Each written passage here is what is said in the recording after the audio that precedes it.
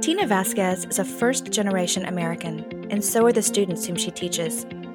But their experiences as immigrants are very different. Tina came to America with her parents from Germany. One of her students arrived from Central America via a truck concealing layers of humans stacked on each other and a subsequent walk across a desert. Other students have never been to school before, never sat at a desk, spending their lives working in agricultural fields to support their families. Her students most often arrive alone, hoping to connect with family members resettled there by the International Rescue Committee. And they look to Tina, hoping to develop survival language skills, social-emotional skills, and friends. Welcome to Fund for Teachers, the podcast. I'm Carrie Caton, and the goal of each episode is to elevate teachers as the inspiring architects of their careers, classrooms, and school communities. Today we visit with Tina Vasquez, teacher of newcomer students at Charlottesville High School in Charlottesville, Virginia. Tina is a new 2020 fellow who designed a fellowship to attend the International Colloquium on Languages, Cultures, and Identity in Schools and Society in Soria, Spain.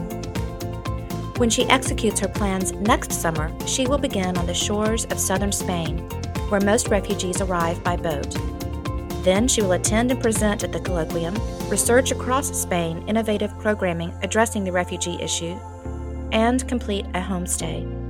All of this to explore the impact of ethnic and cultural identity-related issues on academic success of high school refugee and immigrant English language learners, and develop new approaches that support them.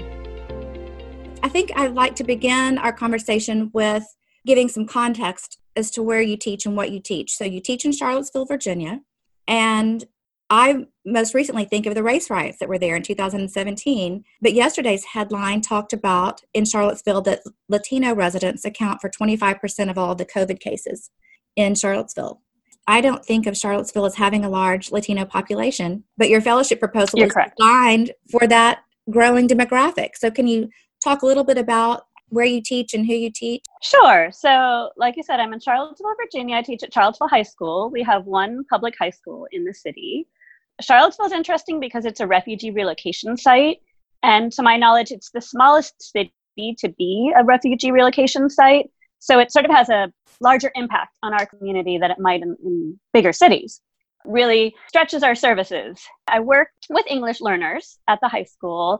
I focus on our newcomers, new to the country, in their first and second year. So getting that survival language, but also the social emotional learning, the cultural adaptation. Every year is very different in terms of which refugee camps are resettled and or when there are waves of students coming from Latin American countries who sometimes are coming with families, but very often are unaccompanied minors. You started teaching in 2005, and in your proposal, you said that you were the only ESL teacher at the school. Yeah. In 2004, I was actually living in Guatemala. I lived there for about 4 years. I went to learn Spanish and then to do volunteer work and started a nonprofit and built a house and got married. But at that point, I was thinking about coming up north. My family lives a couple hours away, so I was looking for some place in Virginia. So I applied in Charlottesville, and I've been a language teacher all my life. I've taught Spanish, French, German, and ESL or EFL, but my heart is in ESL working with immigrants. So my first year in Charlottesville, 2004, I taught elementary Spanish. And so my first year in the city schools, they hired one ESL teacher last minute for the high school. And then I switched over. And so the two of us worked together. But I actually worked on developing the program. We actually now have 4 full-time EL teachers. And it varies, about 100 students in our program. Because of secondary migration and being a relocation site, the vast majority of our students are at the beginning level. A representative from your district said that you have at Charlottesville High School about half of your student population is white and half are other ethnicities. It's something that Charlottesville High School prides itself on, is being a very diverse school. And in the time that I've been there, celebrating diversity has been really important to me. throughout the country, you actually see more school segregation now than in the past, which is not official segregation, but statistically more and more students are either at majority white or majority non-white schools. And so it's more unusual to have a school like ours that is very mixed in that way. It brings its own challenges, right? We have a lot of scrutiny in terms of, are we really being equitable? That's a real focus of Charlottesville City Schools is really working toward greater equity. Certainly, there was more attention on that after the white supremacist attacks on August 12th, and then the New York Times article that came out a year after. So, but we've already been on that trajectory for a long time. And so at the high school, I actually, for the last maybe 12 years, I've lost count exactly, I've been organizing a Celebrate Diversity Assembly every year, a chance to uplift all the different cultures and languages and backgrounds represented at our school in a positive light and encourage curiosity and interaction. It's become a source of pride at our school. You also initiated a week of interactive lunch activities for newcomers. You sponsor the International Club. You founded the Culture to Culture peer tutoring program, and you helped launch La Union Latinx and Muslim Girls United. That's a lot of impact and passion. And so, and in your proposal, you used the word advocate multiple times. And so that sounds as much like a passion project as it does a career in teaching. What is it in your lived experience that directed your energies to impact ESL students? I am actually a first-generation American. That's just not obvious because my parents are both from Germany. So I look white European. I've lived here my whole life, so I have the accent. So no one really knows. But I did grow up bilingual. German was my first language, English my second. And then I went on to study French for 11 years and have a master's in teaching French. And then on that trajectory, I'd always had this love of languages and cultures and how they interact and identity. I studied Vietnamese for a few years, and then I went to Guatemala to study Spanish. And I worked for a nonprofit organization that had projects in Vietnam along the way. So I think it's been this mix of idealism and activism with bringing people together, breaking down barriers, building connections that has inspired me. Even when I graduated from the University of Wisconsin-Madison, and I was working at the Office of International Health and a nonprofit working in Vietnam. And at that time, it was an office job, and I actually did some volunteer work evenings, working with adult English learners. And I just found it so inspiring and energizing that even after a long day, they'd had a long day, I'd had a long day, there was just this energy, this drive, this desire to learn, to be able to adapt, to be able to navigate, to be able to become a productive citizen of this country. How I felt when I was with those immigrants who are just working so hard and had so much hope and big dreams, I realized that that's what I wanted to spend more of my time doing. And so my journey has shifted many times, but it has always involved languages, cultures, identity, and trying to make the world a better place. Well, you're doing it. I found on the internet about your Becoming a Global Citizen project. Can you talk a little bit about that? Sure. When you talk about passion projects, that was one. It actually came out of a symposium of human rights in education at the University of Virginia. I took some refugee students over there for a student panel, and we had some work groups and talking about what the students wished they could have at the high school and what sorts of projects could we build out of this? What sort of action could we take?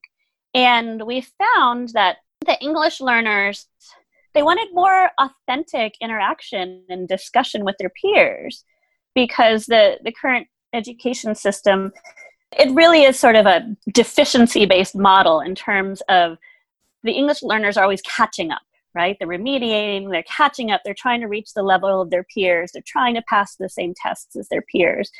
And so they don't really have opportunities to dig into debates and group discussions and to bring their own expertise to the table. So that idea came out of this symposium. It took about 4 years to jump through all the hoops to create a new course, because this exact course didn't exist anywhere. It's similar to some ethnic studies classes at some high schools, but it was very new. And I worked with a professor at the University of Virginia, Carol Ann Spreen, who since went to NYU. We co-created this course that would be initially both a high school course and a course at UVA. And so the university students spent 1 day on UVA grounds and 2 days in the high school in my classroom, working with my high school students. We had actually high school students, undergraduates, graduate students, master's students, and doctoral students, all working as equals in a learning community. It was amazing on so many levels. We created this course that was, first of all, a democratic classroom, student-led. We had a structure, and we always start with a unit on identity. Who are we? Where are we coming from? Sort of how that plays out in the world, raising awareness. And then also a topic on human rights. And we look at the Declaration of Human Rights.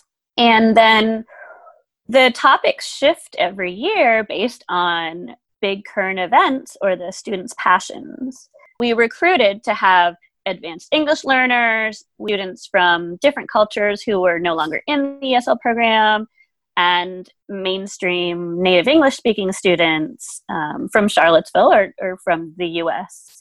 It was actually really beautiful how we had all different demographics represented from all different racial and ethnic backgrounds, LGBT.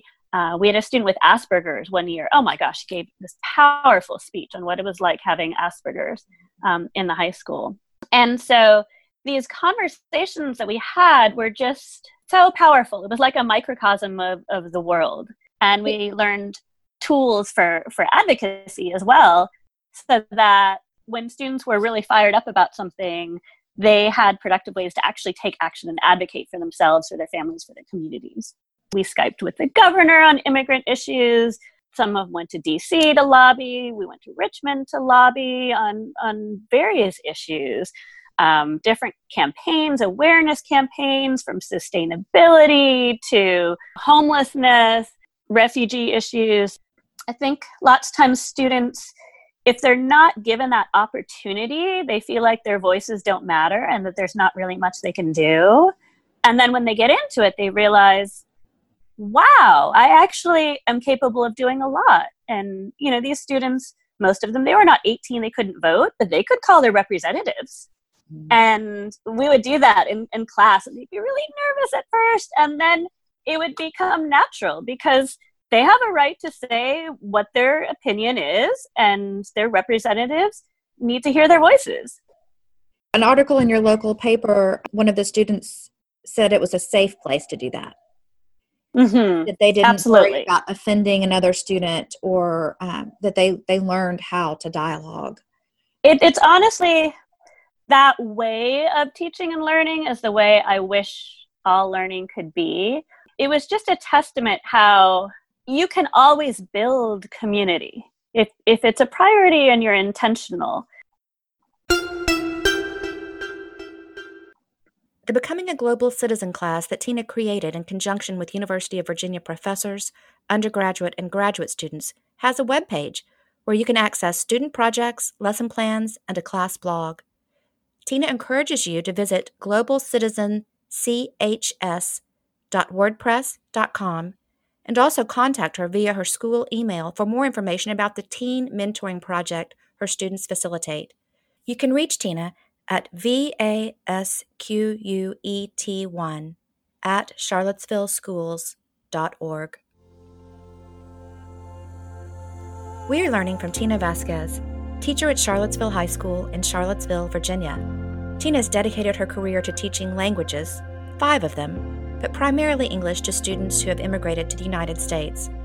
She will use her Fund for Teachers grant to attend the International Colloquium on Languages, Culture, and Identity in Schools and Society in Soria, Spain.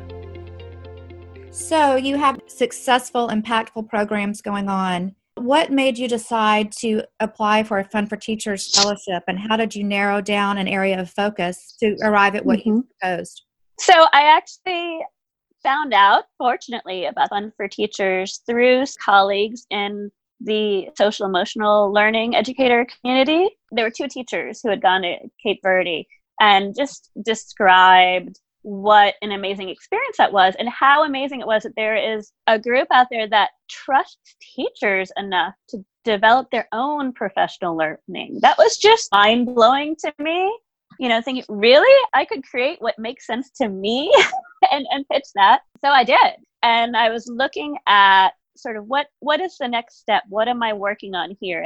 And I am involved in many different programs, particularly looking at diversity awareness and outreach, equity issues, and social emotional learning, and cultural adaptation.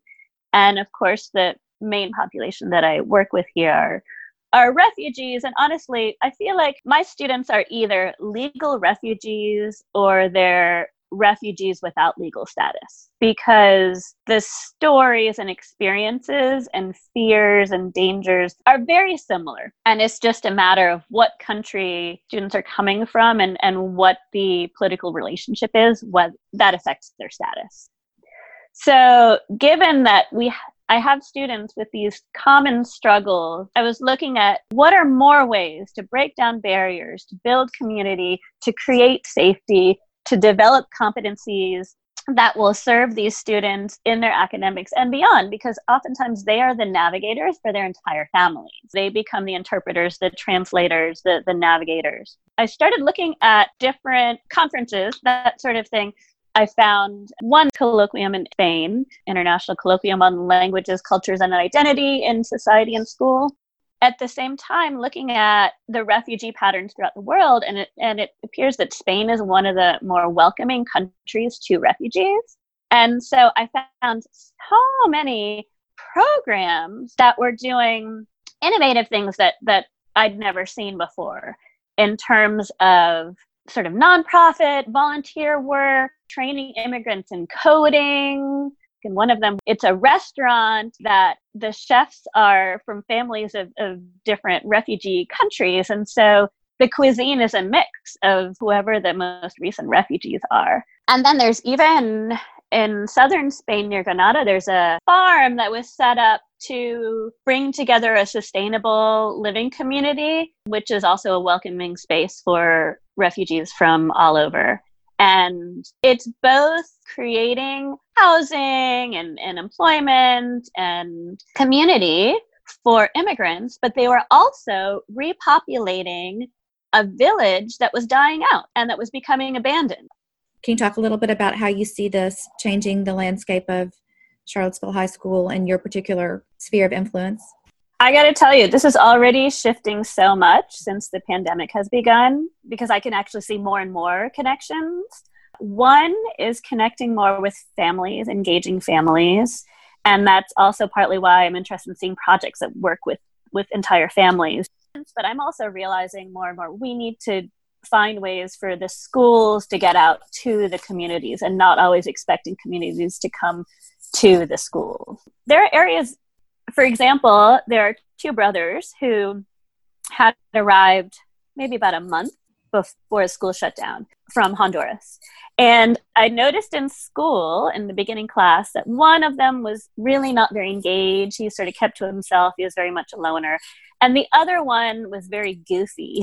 He was trying to make jokes and make friends with kids. But neither one of them was really engaged in learning. And when I tried to talk to them, they didn't really want to share, you know? But during the pandemic, when I went to a home visit to them, and I was able to take some gift cards to a local grocery store and help them connect with some of the food deliveries and just to get by, because I knew that their mother had lost her employment. Just going to the home, even though I stayed outside 6 feet away from the door and had my mask on, that connection was so powerful. And the student, you know, when he came to the door, I got to see the softer, vulnerable side of him. And he was so appreciative that we cared enough when school was closed to reach out and help them out and give them resources. After that, those brothers started showing up to my online courses. I have multiple recent memories like that, where just going to the home and being able to see the family in their home safe environment and just show that, like, I'm going through the trouble of going out to them and bringing books to them or bringing a hotspot to them, really went a long way in building trust. I think trust is a real central issue in social emotional learning and cultural adaptation.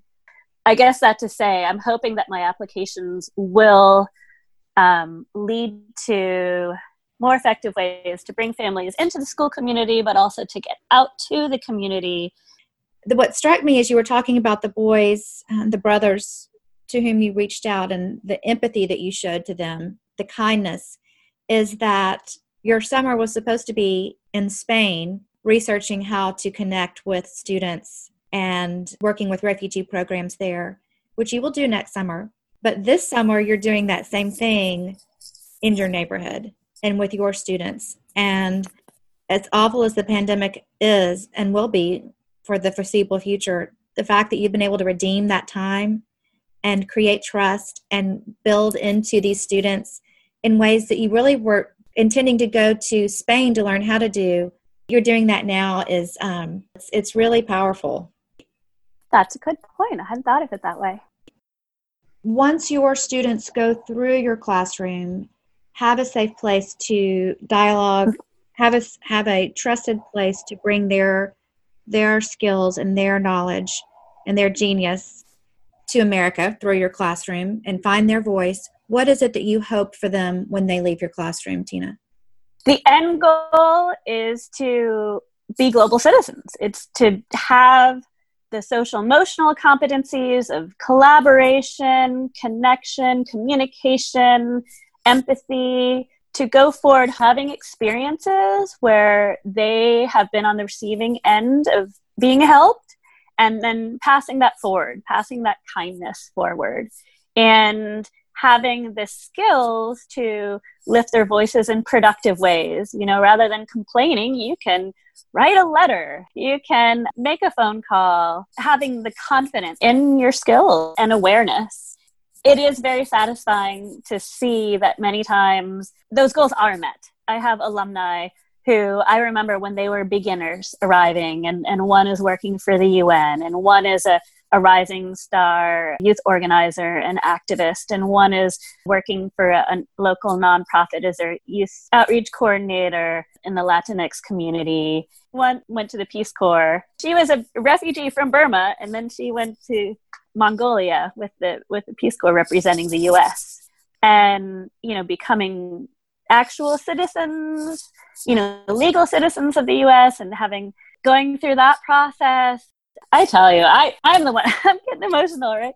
Because these students, they bring so much hope and resilience and desire and inspiration and empathy. They're just models of what global citizens can look like and what true Americans can look like. We look forward to using this podcast to elevate more teachers as the inspiring architects of their careers, classrooms, and school communities. But you can learn from almost 9,000 Fund for Teachers Fellows now by visiting fundforteachers.org/blog. Or check us out on Facebook, Instagram, and Twitter. Thank you, FFT Fellow Tina Vasquez, for sharing with us about her work with newcomer students and her plans to explore the impact of ethnic and cultural identity-related issues on their academic success. I'm Carrie Caton. Thank you for joining us today at Fund for Teachers, the podcast. Until next time, keep learning.